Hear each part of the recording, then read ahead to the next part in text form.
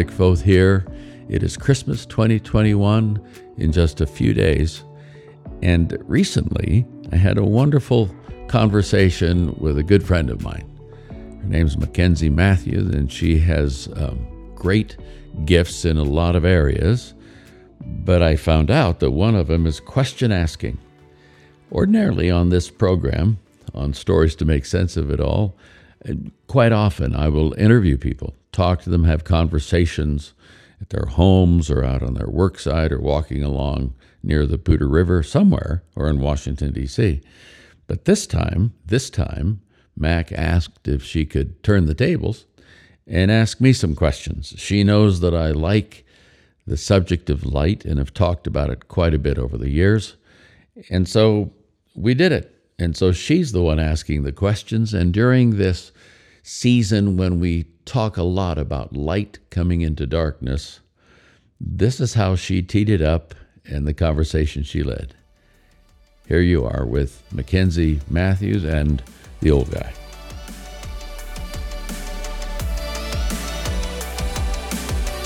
All right, Dr. Foth, thanks for being here. Thank you, Dr. Matthews. I'm not a doctor.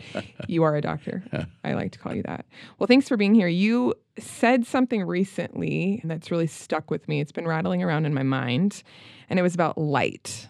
And I want to talk more about that. You said that light is God's signature. Can you talk a little bit more about that?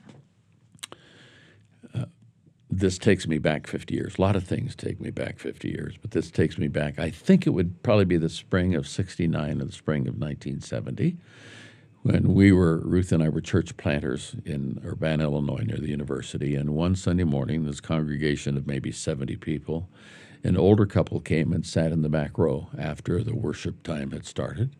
And by older, you're talking about a 28-year-old, and these folks were probably in their late 40s, mid to late 40s, so they were about gone. Okay. And very well put together couple, if I can put it that way, in terms of just how they dressed and so forth. And so at the end of the service, I prayed. When I opened my eyes, they were gone. Well, in a congregation of 70, you notice how that works. And a young man came up to me, married fella, who worked at the university. He said, "Do you know who that was that was here?" I said, "No." He said, "That was the Howard Momstead." I said, "That's fantastic. Who is the Howard Momstead?" And the Howard Momstead turned out, and I'll cut to the chase here, turned out to be one of the top 5 spectroscopists in the world. Didn't know what that was. Spectroscopy is a discipline within analytical chemistry that uses light for scientific measurement. Long story short, Howard and I became friends. He asked after some time if I would baptize him. They had a summer home in Lake Michigan. I drove up to Michigan, baptized him in Lake Michigan. And he became a wonderful part of the congregation, he and his wife. One day we were driving along, and I said, "Howard, I have this question.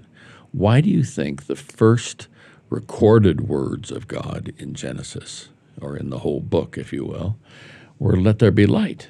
And he looked at me very kindly, not like I had a third eye in the middle of my forehead or anything. He looked at me and said, "Well, it's the basis for life, Dick, on the planet, and one of the bases for the universe, I suppose." And he went on to explain various things to me. About that time, maybe within a year of that, Ruth and I went to our first overseas conference, and Howard and his wife helped send us to it along with the congregation. And it was called Adventure of Living, sponsored by a group called Word Books and another group called Faith at Work. It was back in the time when there was a lot of people in the country, but there was also sort of winds of renewal blowing in various denominational groups. And one of their speakers they had is a fellow named Dr. Helmut Thielicke. And back during World War II, there was a group called the Girdler Group that was ended up, Dietrich Bonhoeffer was part of it, that ended up trying to take out Hitler. And all of them were caught and killed except 2. And Thielicke was one of those. He was 29, so he wasn't well known. But he was a German Lutheran theologian, professor of dogmatics at the University of Tübingen or someplace. And he wrote a book called How the World Began, and it had to do with Genesis. It's one of my favorite books. And in there he has a chapter on light being God's signature. So I learned this part from Howard Momstead, and I learned that part from Helmut Thielicke, and I came along and sort of put them together and grew from there.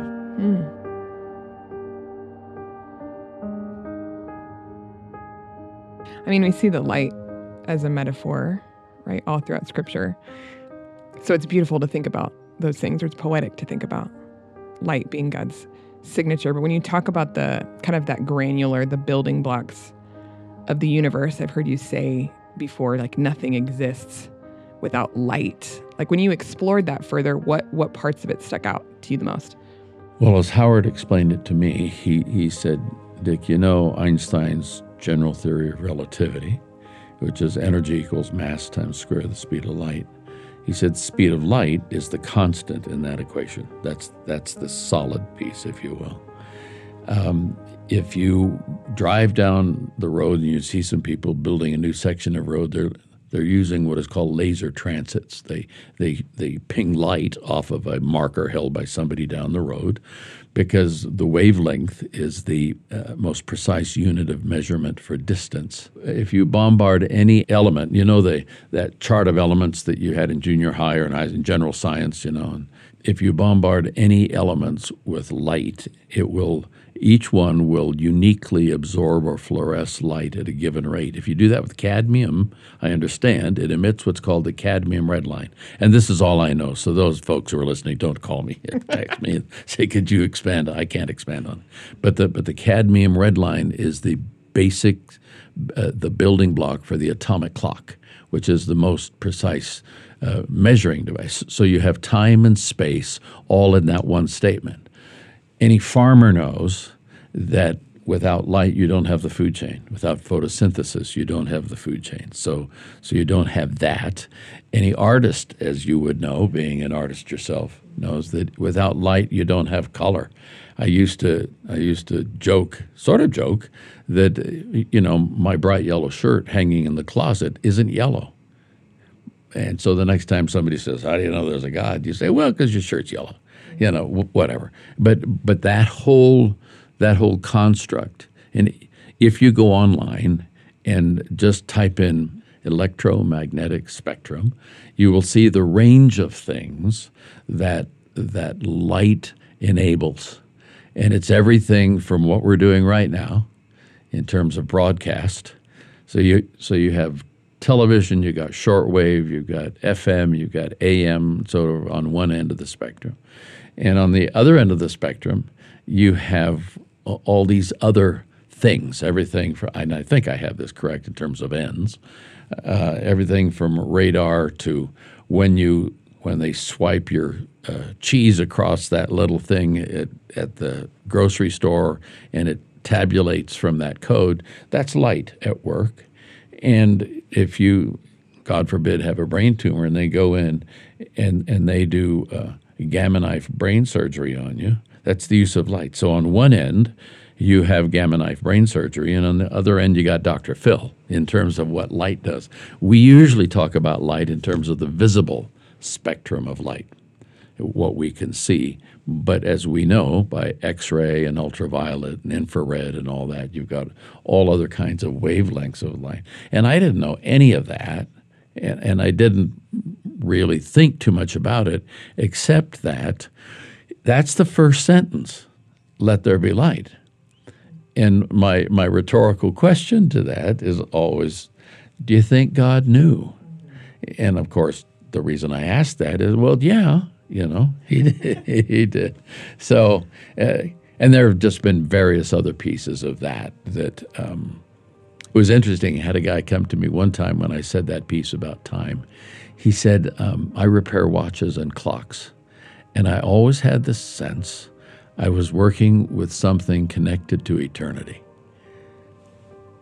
Because I always see time and eternity as sort of two different qualities, if you will. But still, there's something in that. And I think in that same book by Thielicke, he quotes a Dutch artist, and I think he's Dutch, and I think you say his name, Daubler or Deubler, Daubler, with that little umlaut thing over the, and he describes color as suffering and structured light. When you see it in Scripture, when you see that signature, he signs in with it. Then you go along, and the world is destroyed, if you will. And when he signs back in, it's this rainbow. It's all the colors. It's what we used to do an acronym for, and before we took that general science test. ROIGIBIV, is it? Red, orange, yellow, blue, indigo, violet. Do I have that right? Something like that. Close. And then, you have the Israelites being led out of Egypt by Moses, and you have the pillar of cloud by day with that bright Egyptian sun shining off of it. I mean, white clouds with the sun hitting them are just pristine. They're stark in their beauty. And then a pillar of fire by night.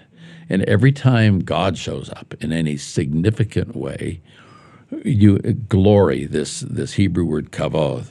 It's a shining.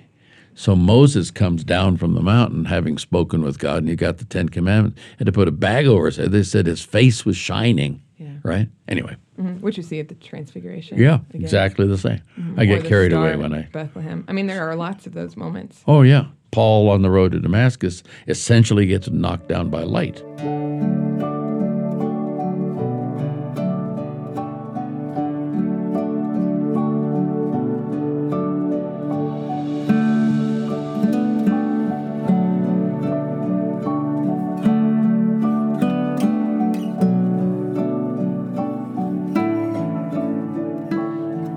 At Christmas time, when we talk about Jesus being the light of the world, we're entering the Advent season when this is being recorded. Right. And it's something that we say. And even when you're talking about the science behind light, and I'm like, phew, it's all over my head. Mm-hmm. It's granular. Yeah. It's over my head.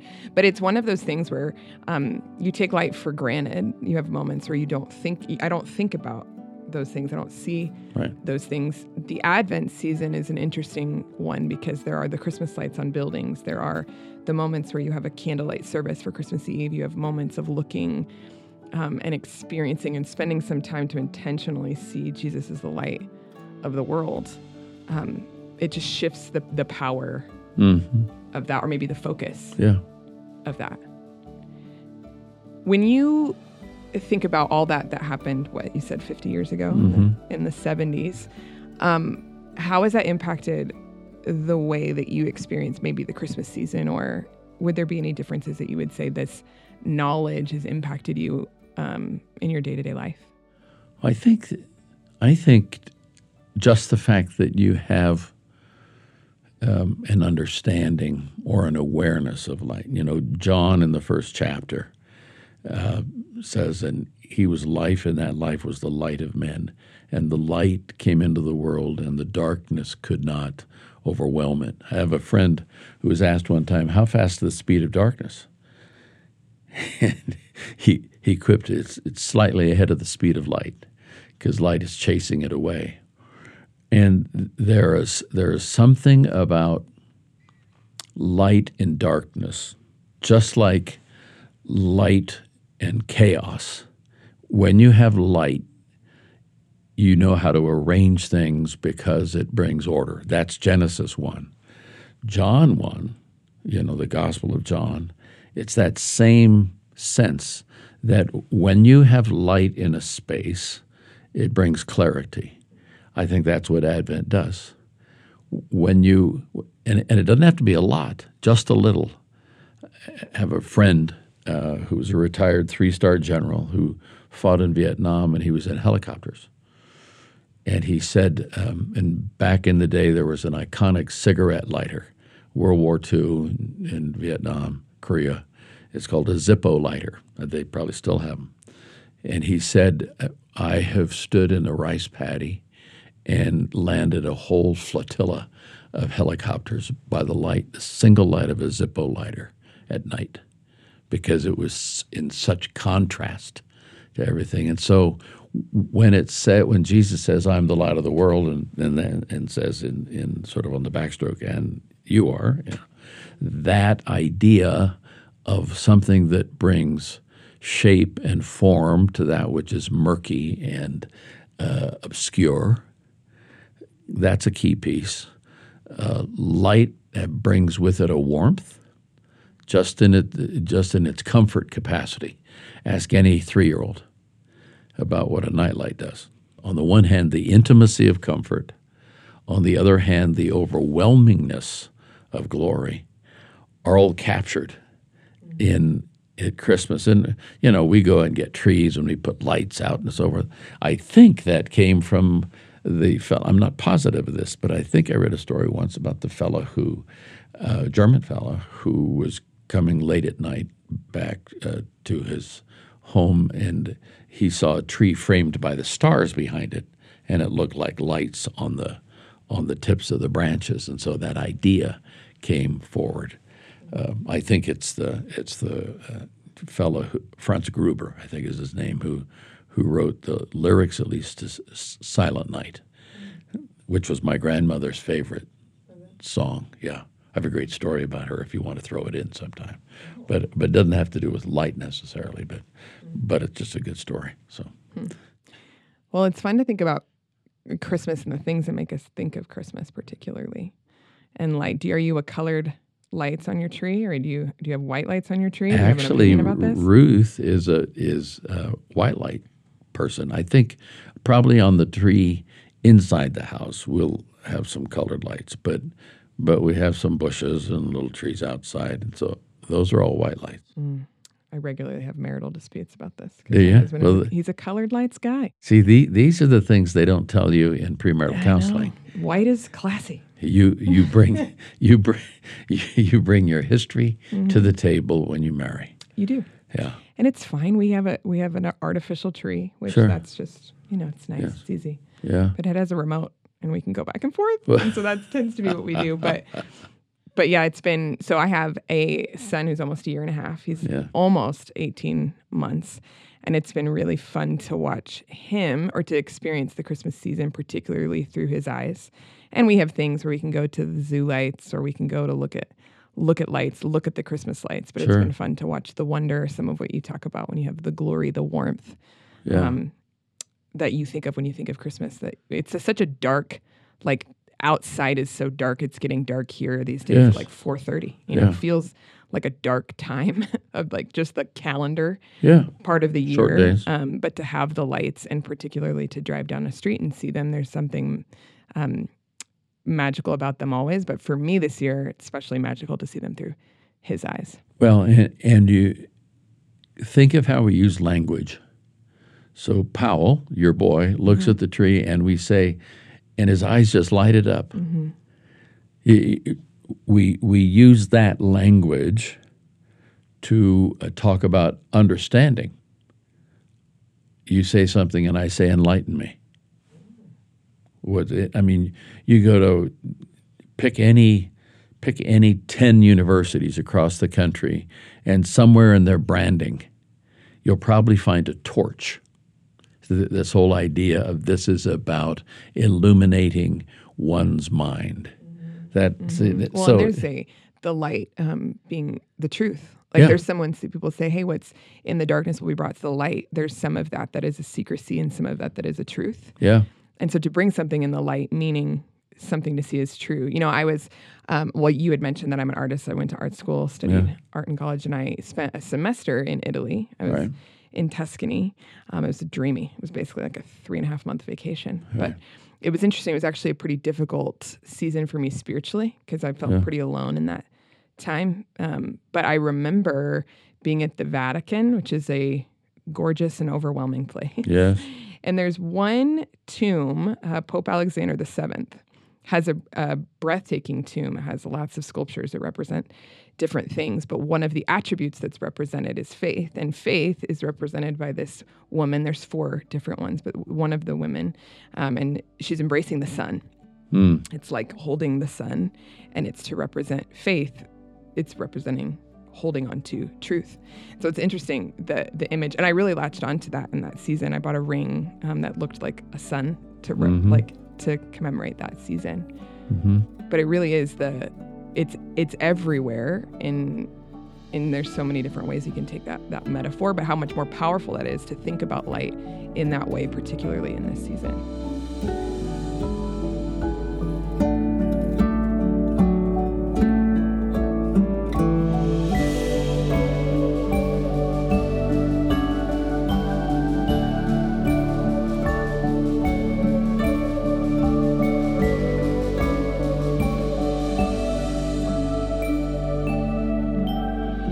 I want to ask for you to be pastoral. I mean, not that it's hard to do. When I think about particularly where we are, 2021, for many people walking into the Christmas season, it feels like it's been a really heavy season. It's been a dark season, maybe. There are more empty chairs at holiday gatherings. There is a lot of stress when it comes to the idea of pulling off the holidays. It just feels like a heavy time for us culturally, and for many people also heavy personally. And I would just be curious what you would say to them, what encouragement you might have for anyone listening who feels like they resonate with that, or particularly would say, yeah, it feels like a darker Christmas time, a darker Advent time for me. What encouragement would you have for those folks? I think when times are difficult, we have this tendency to look at what we don't have as opposed to what we have.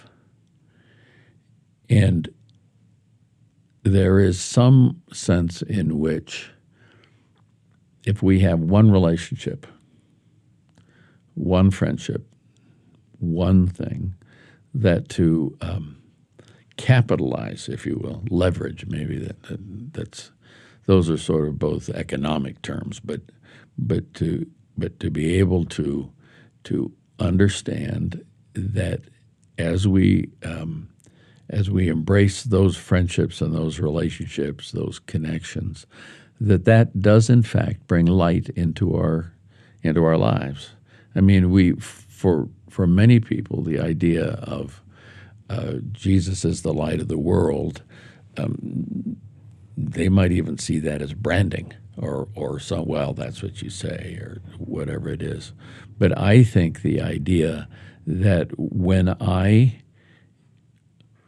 think about what can I bring to a friendship, what can I do to bring light to the other person, either by my listening or probably most particularly by my presence, it takes me out of why do I feel such darkness, and allows me, probably unwittingly, unknowingly, to bring light and to use the language in a different way, to lighten the burden. It's not the same word.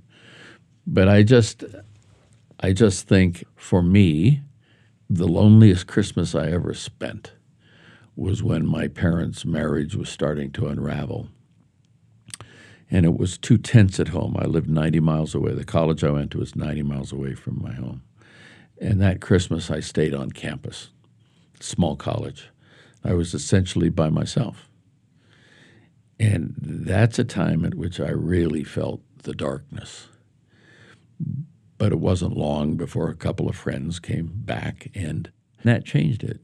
I think things tend to get darker when I focus on myself. And there's always someplace else to focus, always somebody else to focus on.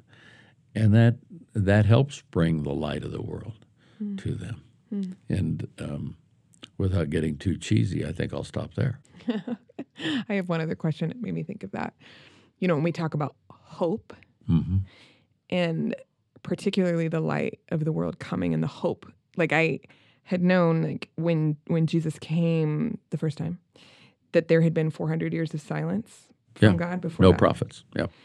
And Jesus coming and the hope that came with that. I'd just be curious what you would say when you think about hope, or moments when it's been easy to have it, or moments it's been harder to have it. What would you say? What comes to mind for you when you think about hope? Do you have an easier question than I that? know that is a hard question. No, that's a good. And I didn't prep you for that question. No. That's a good question. But it does. I think. Well, and part of when I think of the darkness or moments when you're sitting in the darkness, and some of what you said of where you're placing your attention, where you place your focus, right. How we walk through moments like that. Hope can be hard. Hope can be tricky to grasp onto. Right. Or there's been times in my life when hope felt really dangerous because I'm like, man, hope only leads to disappointment. I've said that before. Like when I'm hopeful, I can be disappointed. Right. Which, that maybe says more about where my heart space was at that time. But the idea of clinging to the light of the world, being the thing where hope is birthed, a different kind of hope, maybe. There's this very interesting verse in the scriptures where Paul says, Christ in you, the hope of glory. He connects his presence, your life, hope, and light, glory. I don't know that I've ever said that before, but he connect that thread, tragic words in the Old Testament is Ichabod. You know the story of the legend of Sleepy Hollow, Ichabod Crane and all of it. Ichabod literally means the glory has departed. There was this time in Old Testament where God's presence went away. Paul comes along and says, when you have received Christ, when you have embraced him, let him embrace you, you get his glory. You get, and with that, you get the hope that is attached to it. So I think to have a verse or an idea like that connects them all is something to ponder. Mm-hmm. Ponder's a good old-fashioned word that means mull or mulch or muse on something. Mm-hmm. So, gosh.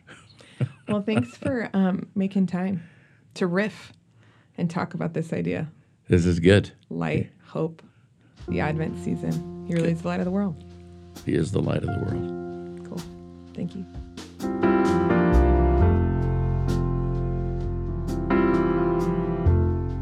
There is something about light that even in the speaking of it or speaking about it warms the heart,